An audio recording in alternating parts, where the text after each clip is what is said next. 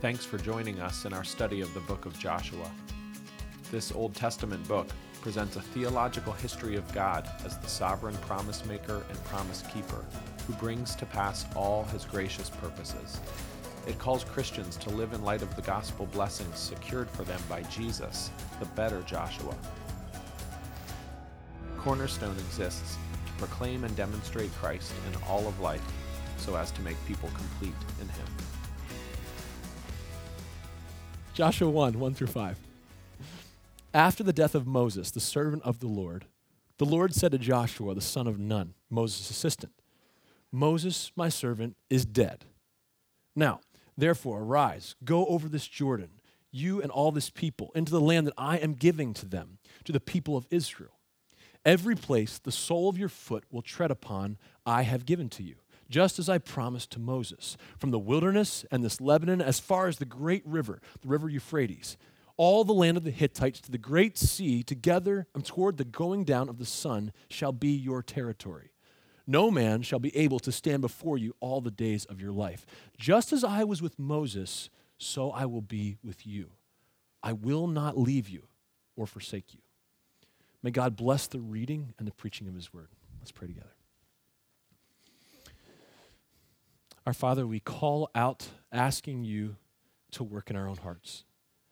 Jesus Christ, we're thankful for your gift of your life and your ministry and your ruling and reigning as King. Lord, the kingdom of heaven is at hand. Lord, I pray that today together we would rejoice in your good name, in your good work, and the good future that we are a part of and that we look forward to in Jesus Christ.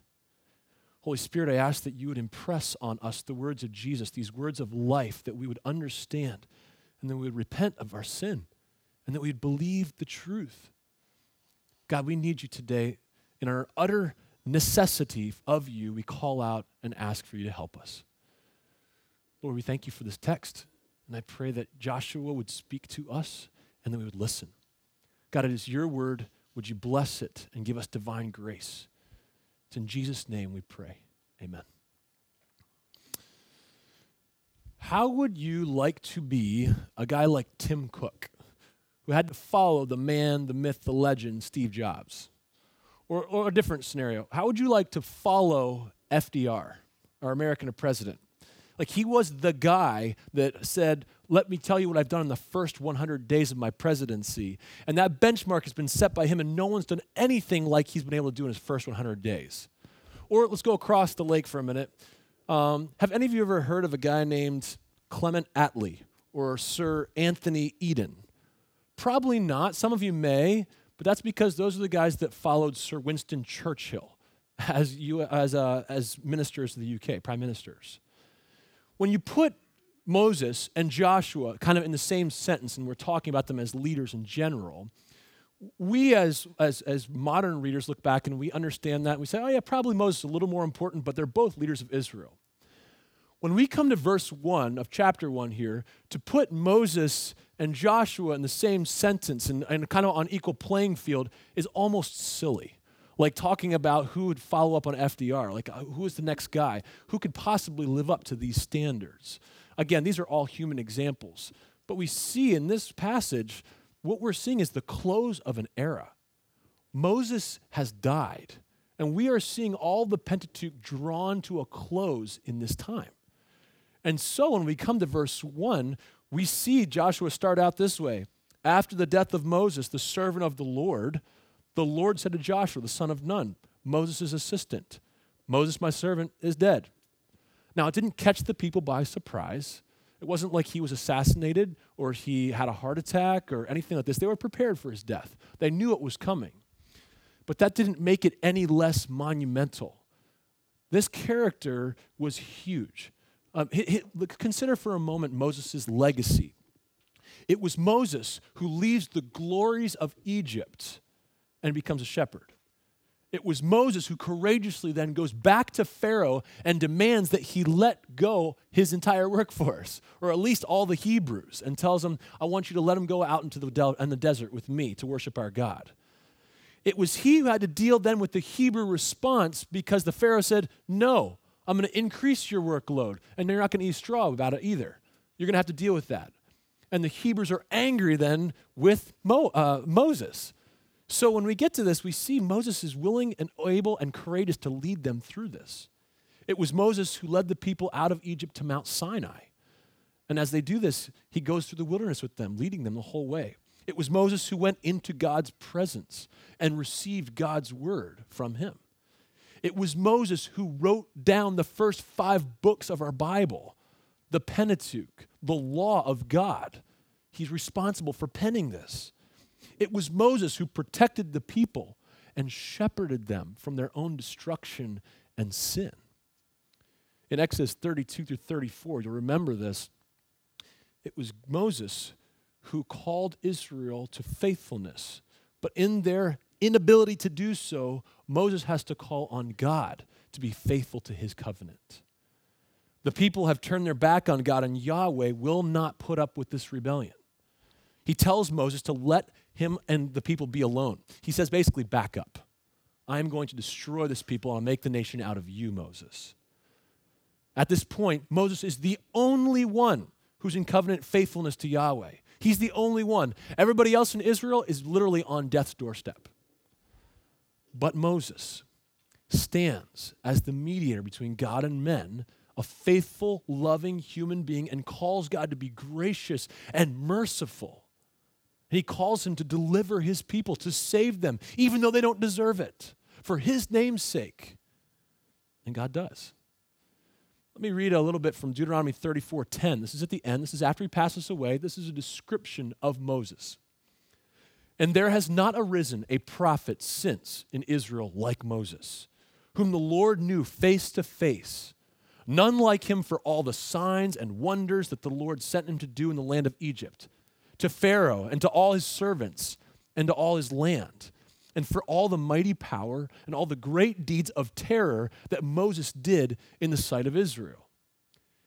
In other words, there's nobody quite like Moses so far who stood before God in this way.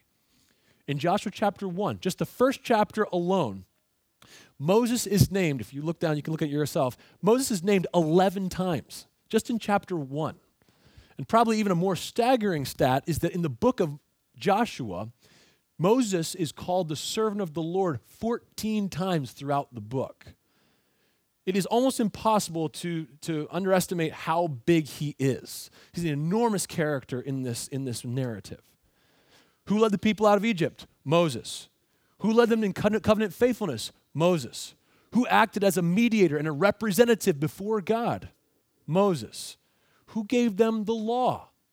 Moses. Who led them into pre-conquest military excursions and told them to fight in the name of the Lord? Moses. And now, who will lead them into the promised land? Crickets. Not Moses. He's dead. Do you get like the feeling here of all of Moses' legacy, and now when the climax, it seems, they're about ready to go into this land, he's gone. He's not there. He's dead. He leads them right to the edge, and he leads them in, right? Nope. No, he doesn't. He dies. We need to feel the same way that the people of Israel would feel. Again, they knew that this was going to happen, but this incomparable leader, Moses, dies. I realize, again, that I'm taking a little bit of time on this, but we got to understand this. This guy, this leader, Moses, is now dead. How in the world is someone going to fill those shoes and lead them into the most important section, seemingly, of their wanderings through the wilderness as now they go into the promised land? At the time they need him the most, or so they think, Moses is gone. He's dead. With this empty, anxious feeling, desiring direction, and need for leadership, we hear God come and speak to Joshua. After acknowledging Moses' death, this is how he begins. Now, therefore arise, go over this Jordan, you and all this people, into the land that I am giving to them, to the people of Israel. Every place that the sole of your foot will tread upon, I have given to you, just as I promised Moses, from the wilderness and this Lebanon, as far as the great river, the river Euphrates, all the land of the Hittites to the great sea, toward the going down of the sun shall be your territory. no man shall be able to stand before you all the days of your life. Just as I was with Moses, so I will be with you. I will not leave you or forsake you. God commands Joshua to lead the people into Canaan. And what he is basically saying in this verse is, go over the Jordan, you and all the people, and go into the promised land. That's the imperative. That's the command here. So what's all this other stuff that's going on? What I want to do today is kind of walk through the text and help us understand these first five verses and what it's setting up for us, because truly these first 5 verses help us to see all of what the rest of Joshua is about. It gives us in seed format what is going to happen throughout this time. So let's do this. Let me walk through it. We're going to start right at the beginning. Now therefore arise, go over this Jordan, you and all this people, into the land that I am giving them, to the people of Israel. This is the crossing of a physical barrier.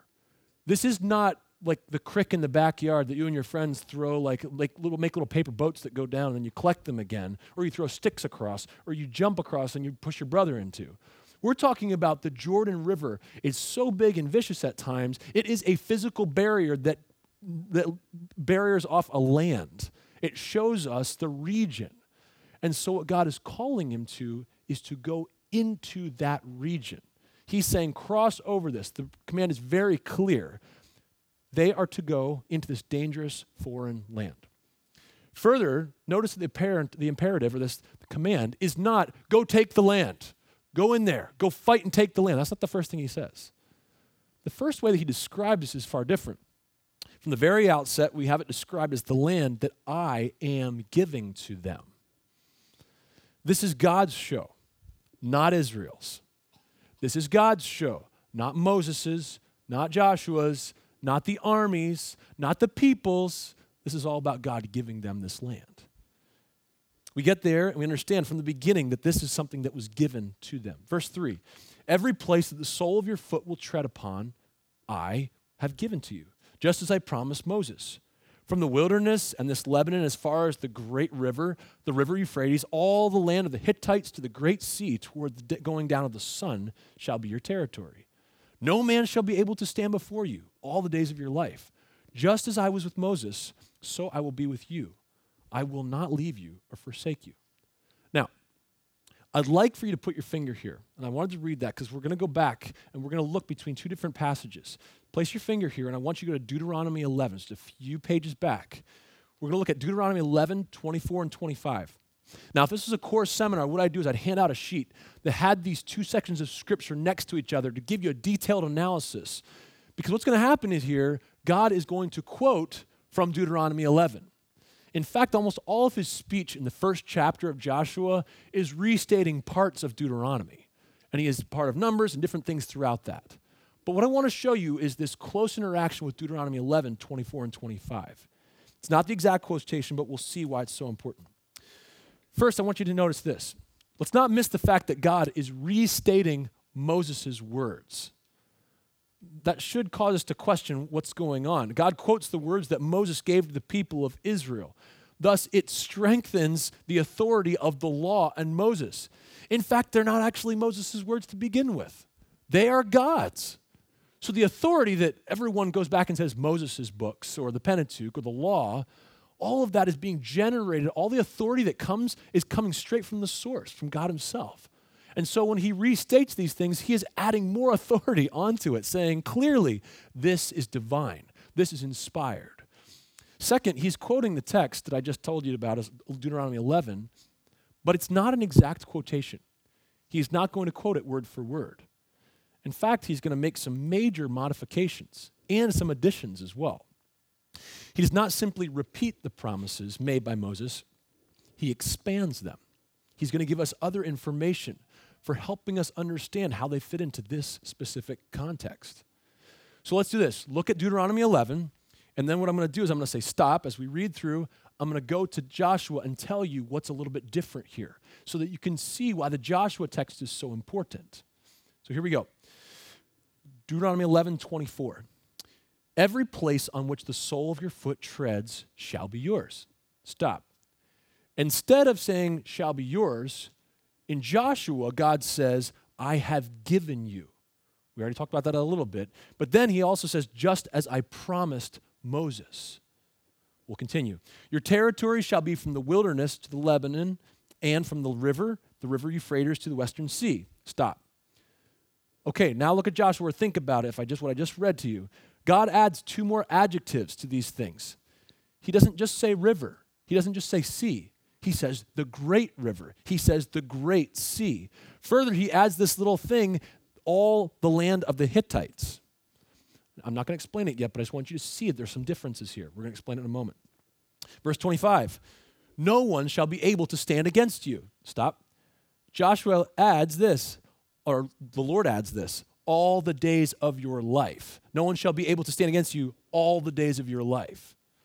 This is the whole quotation. It ends here. But then God is going to add something extra and actually quote from another place in Deuteronomy.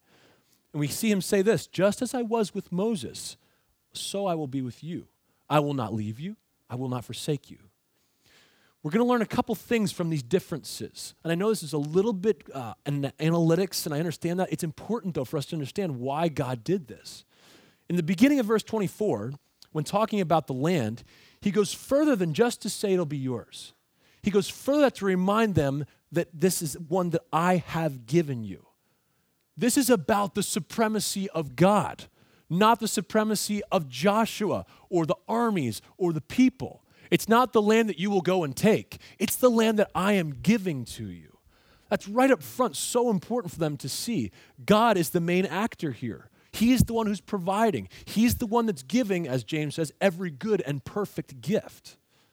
But he also clarifies for us what's going on with Joshua and company. The second thing this verse adds is just as I promised Moses.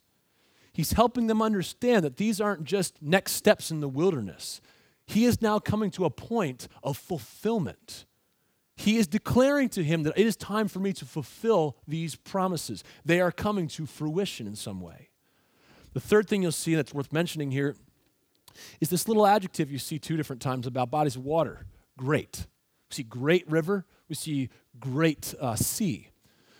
Now, it's not as though he is giving us an evaluation of these bodies of water. Like, oh, it's a great river. Oh, man, it's just so awesome. Oh, this sea. I mean, it's the best in the world. It's the great sea. He's not saying that. He is talking in terms of size, and not even necessarily size like geographically. He's talking about how expansive and huge it is for this nation to dwell in this land. It is a vast amount of land. It is a huge amount of property and resources. It's one that is very much something to be proud of, something that has a lot of good stuff in the land, one that will make them famous for having this section of land.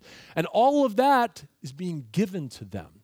It is the one that goes from the great river to the great sea, and even talks about this language about the sun going down.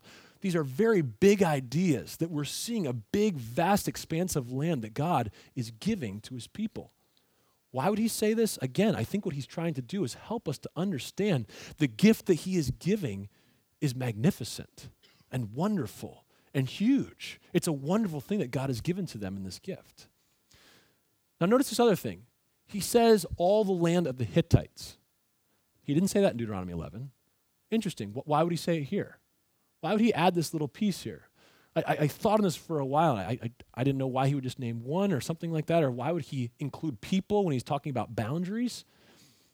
Remember back to our original discussion, we talked about the introduction to this book. We talked about these vast amount of resources, land flowing with milk and honey, all these good things, these houses that have already been built, these cisterns that have already been dug and are filled, the crops that are ready to harvest. But we must not forget that they're also filled with people. That's a very important piece for them to understand. When they're going into this land, it's not just to go in and walk and claim this house.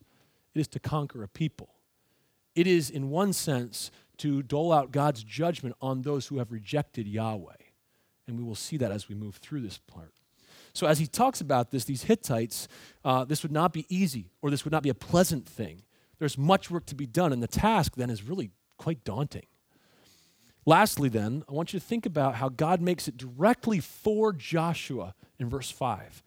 He says, no one shall be able to stand against you. And then he adds, all the days of your life. I mean, this is very specific. He's talking specifically to him. God is reassuring Joshua. He is simply telling Joshua that no one will be able to stand against you when you obey the commands of the Lord. I will give you success. As we get to verse 9 and through this next section, you're going to see that's a major theme here of good success. But that's not all. Notice he also adds, just as I was with Moses, so I will be with you. I will not leave you or forsake you. Remember back to that feeling we kind of began with at the beginning today here. Let's talk about the nation that had felt the weight of Moses' death. One that looks so highly to Moses and loves him and appreciate him as a good leader, and he is iconic to them. I mean, do you think possibly that Joshua would be a little self-conscious or a little insecure about his own ability to do the things that Moses has done, especially in regard to conquering the land? Yeah. I mean, Joshua is understanding the hugeness of his predecessor, this leader of Israel. But in that, God is so kind. God knows what he needs. In his loving, gentle care, Joshua receives words and promises from God. But not only words and promises. Wouldn't it be better if he gave him his presence? That's exactly what he does here. Look at what he does. In fact, we get that exactly here. God tells Joshua that in the same way I was with Moses, this person, this great leader who everyone loves and appreciates and almost idolizes, I will be with you. We spent a lot of time talking about this incomparable Moses. But if I can remind you, there's a little bit of a different consideration here as well. Deuteronomy 32:51, if you remember this part, Moses does not enter the promised land. Moses made a breach of faith. In other words, because of his unbelief, he could not enter into the promised land. Because of his disobedience, his sin, he cannot be the Savior. He is not the Messiah. He was an excellent leader, but he too disobeyed. And so as we see this, we realize that Moses falls short. He was not allowed to enter the promised land, and Moses died. He was human just like the rest of us. But his God did not die. This is huge. Moses died, but God did not. Moses went off the scene. God went very, very different from being off the scene. Instead, Moses was very important, but not as important as Yahweh. He was servant of Yahweh, the most important one. The same God who met Moses in the burning bush and calls him to this impossible task to go back to Egypt and to call these people out of bondage is the same God who comes and now talks to Joshua, who he also has the impossible task, not only to live up the standards of Moses, but to conquer the land. And in that, God knows all these things and the anxieties and the struggles that come along with that. And he says, like I was with Moses, I will be with you. You do not have to fret. I am with you. This task may seem insurmountable, but the answer is, I'm with you. God anticipated this. Would we not want to respond as a leader like, I don't know if this is right for me? But God anticipates that. He says, just as I was with Moses, I will be with you. And what he really does is he helps take us back to Exodus 3. He's bringing us back to a context for us to understand. Moses was faced with a similarly enormous task, a daunting task that he could not do. And if you remember this, he says this in Exodus 3:11. Moses does. Who am I? Okay, you see where he's pointing? Who am I? Who am I that I should go to Pharaoh and bring the children of Israel out of Egypt? God responds, but I will be with you. He doesn't even answer his question. It's not about you, Moses. He says, I will be with you. A few verses later, Moses is going to ask, who should I say is sending me? And he says, I am.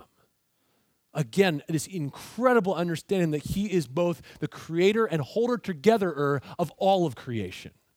This is the great I am. This is the one who meets him in the burning bush. And now it's this one who promises Joshua that he will be with him. Now, if you and I were responding, I think we'd probably say something like this to Moses. If he said, what should I do about this? I'm so stressed out. We would say something like, don't worry. You're ready for this. I mean, you grew up in Egypt. You know Egyptian culture. You know the Egyptian language.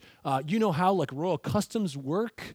You've got a great personality, Moses, and doggone it, people like you. You're going to be just fine.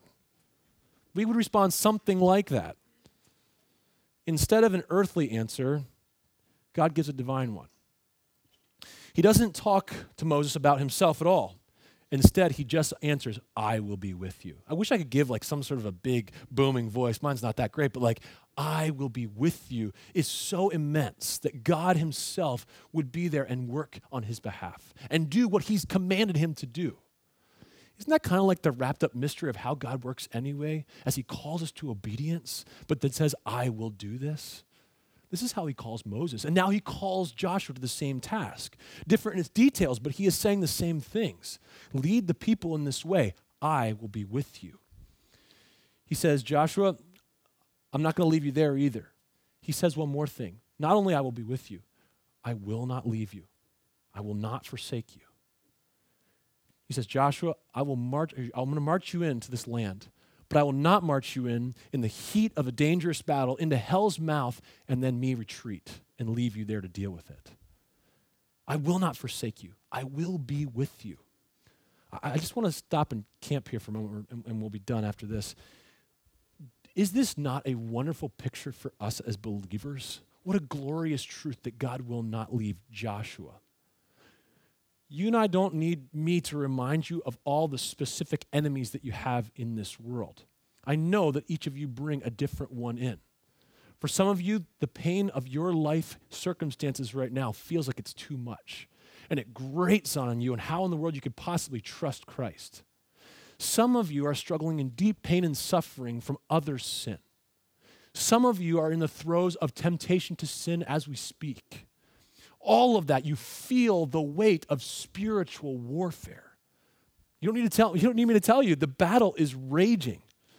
Some of you, it's deep loneliness and depression that no one else knows how to deal with. The devil, the world system, and your own passions, our own passions, are all on the same team trying to do something. Take Jesus Christ off of the throne of our hearts and replace him with other things so they can do their bidding. The battle is raging for your heart and trust in the King Jesus. If this is true, there's a great deal of comfort in the words that Joshua receives here. You don't need me to help you search out your enemies, temptation, pain, suffering, hardship. That's easy. You brought them in here with you this morning. It's already weighing down your heart as we speak. What you need to hear from me is the gospel and its benefits to you as one who's received Jesus Christ. Now, the beauty of this is that Joshua 1:5 preaches the gospel to us. Now, you may say to yourself, now, Chris, hold on a second. You're preaching a ramification of the gospel. And Joshua 1:5 is actually being preached to Joshua, not to all of Israel, so it's not really us. You're right. You're right. I am preaching a ramification of the gospel or a blessing. I make no apologies for that, though. It kind of follows then that these blessings are coming then from God's presence. In other words, the only way that we can have access to these blessings is through him. Meaning, if you don't have the gospel, you don't have God. And if you don't have the gospel, there's no way for you to understand then the blessings, and they're not yours. If you are not Jesus's, they're not yours. And these words are not for you. And so the gospel this morning is repent and believe, brothers and sisters, or those who do not know, friend, that you might know the saving power of Jesus Christ. I say this because if we don't understand this, that the gospel is before all these things, we can easily slip into this idea that this is just a good message for all of us to hear. Everyone that comes in, don't worry, God won't forsake you. I have bad news before I have good news. The bad news is, not only will God leave you or forsake you, he will judge you. If you do not know and love and submit to Jesus Christ as the only Lord and Savior. But if you do, if you will turn and repent of your sin and realize that he is the King of Kings, and the only way that we can know the Father is through Jesus Christ, we have every spiritual blessing in Christ. We have a great inheritance that's so much better than the land. This thing that's for the great river and to the great sea. No. We get it all in Jesus Christ. We have every spiritual blessing. It has every bit of reality, not just some fairy land in the sky that's to come. We have all the promises that are bound up in Jesus Christ when we know and love him. And believer, may I remind you that this passage, although it is written to Joshua, is not the only passage that we see this in the Bible. The author of Hebrews speaks to the Christian church in Hebrews 13:5, and he says, "Be content with what you have, for he has said, I will never leave you, nor forsake you." You and I have everything that we need in Jesus Christ. We have God himself. In the next verse, the author of Hebrews quotes from Psalm 118:6, and he says this, "The Lord is my helper. I will not fear. What can man do to me?" The idea is nothing. He can't. There's nothing that this world and the spiritual world can do to destroy me if I am found in Christ. And therefore the beauty of the gospel, that God would do this and break through our sin and hardness of heart and give us new life. I'd love to ramble on about this and gush for minutes on end, or hours on end maybe, but I think there's a better way to do this. I want to take us to Romans 8:31 through 39. You can go there, but I want you to listen. I want you to think about the context of Joshua and his fear and his need for reassurance that God will be with him, that he won't be abandoned when he goes into battle, that he won't be in the middle of Canaan surrounded by all these enemies and be destroyed. Listen to how Paul talks about this. I'm going to read it and then we'll pray. "What then shall we say to these things? If God is for us, who can be against us? He who did not spare his own son, but gave him up for us all, how will he not also with him graciously give all things? Who shall bring any charge against God's elect? It is God who justifies. Who is to condemn? Christ Jesus is the one who died. More than that, he was raised. Who is at the right hand of God, who indeed is interceding for us? Who shall separate us from the love of Christ? Shall tribulation or distress or persecution, or famine, or nakedness, or danger, or sword? As it is written, for your sake we are being killed all the day long. We feel this together. We are regarded as sheep to be slaughtered.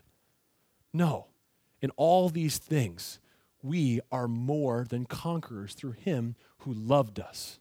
Notice it doesn't just say, we are more than conquerors, period. No, brothers, this is what makes us Christian. We are more than conquerors through him who loved us. If you don't get that part, you don't get it. "For I am sure of this, that neither death, nor life, nor angels, nor rulers, nor things present, nor things to come, nor powers, nor height, nor depth, nor anything else in all creation will be able to separate us from the love of God in Christ Jesus our Lord." This is our promise. This is our inheritance, Jesus Christ himself. There is nothing that he cannot protect you from. He will hold you fast. He promises to do so. And it is his great love that holds us. It is his promises then, like the ones to Joshua, that we hold fast to, saying, "I know, Lord, you will not leave me or forsake me." Let's pray together. God, we thank you for your word. We thank you for all that you have done in our own hearts to come to this situation where we realize, God, we need you. In all of our struggle, in all of our pain, in all of our temptation to sin, in all of our battling, would you help us to see that you will always be there? Not just as some grandfatherly figure, no, Lord, you are there to battle for us. None of the things that the world can hurl at us will ever take us away from you. May we rely then fully on Jesus Christ.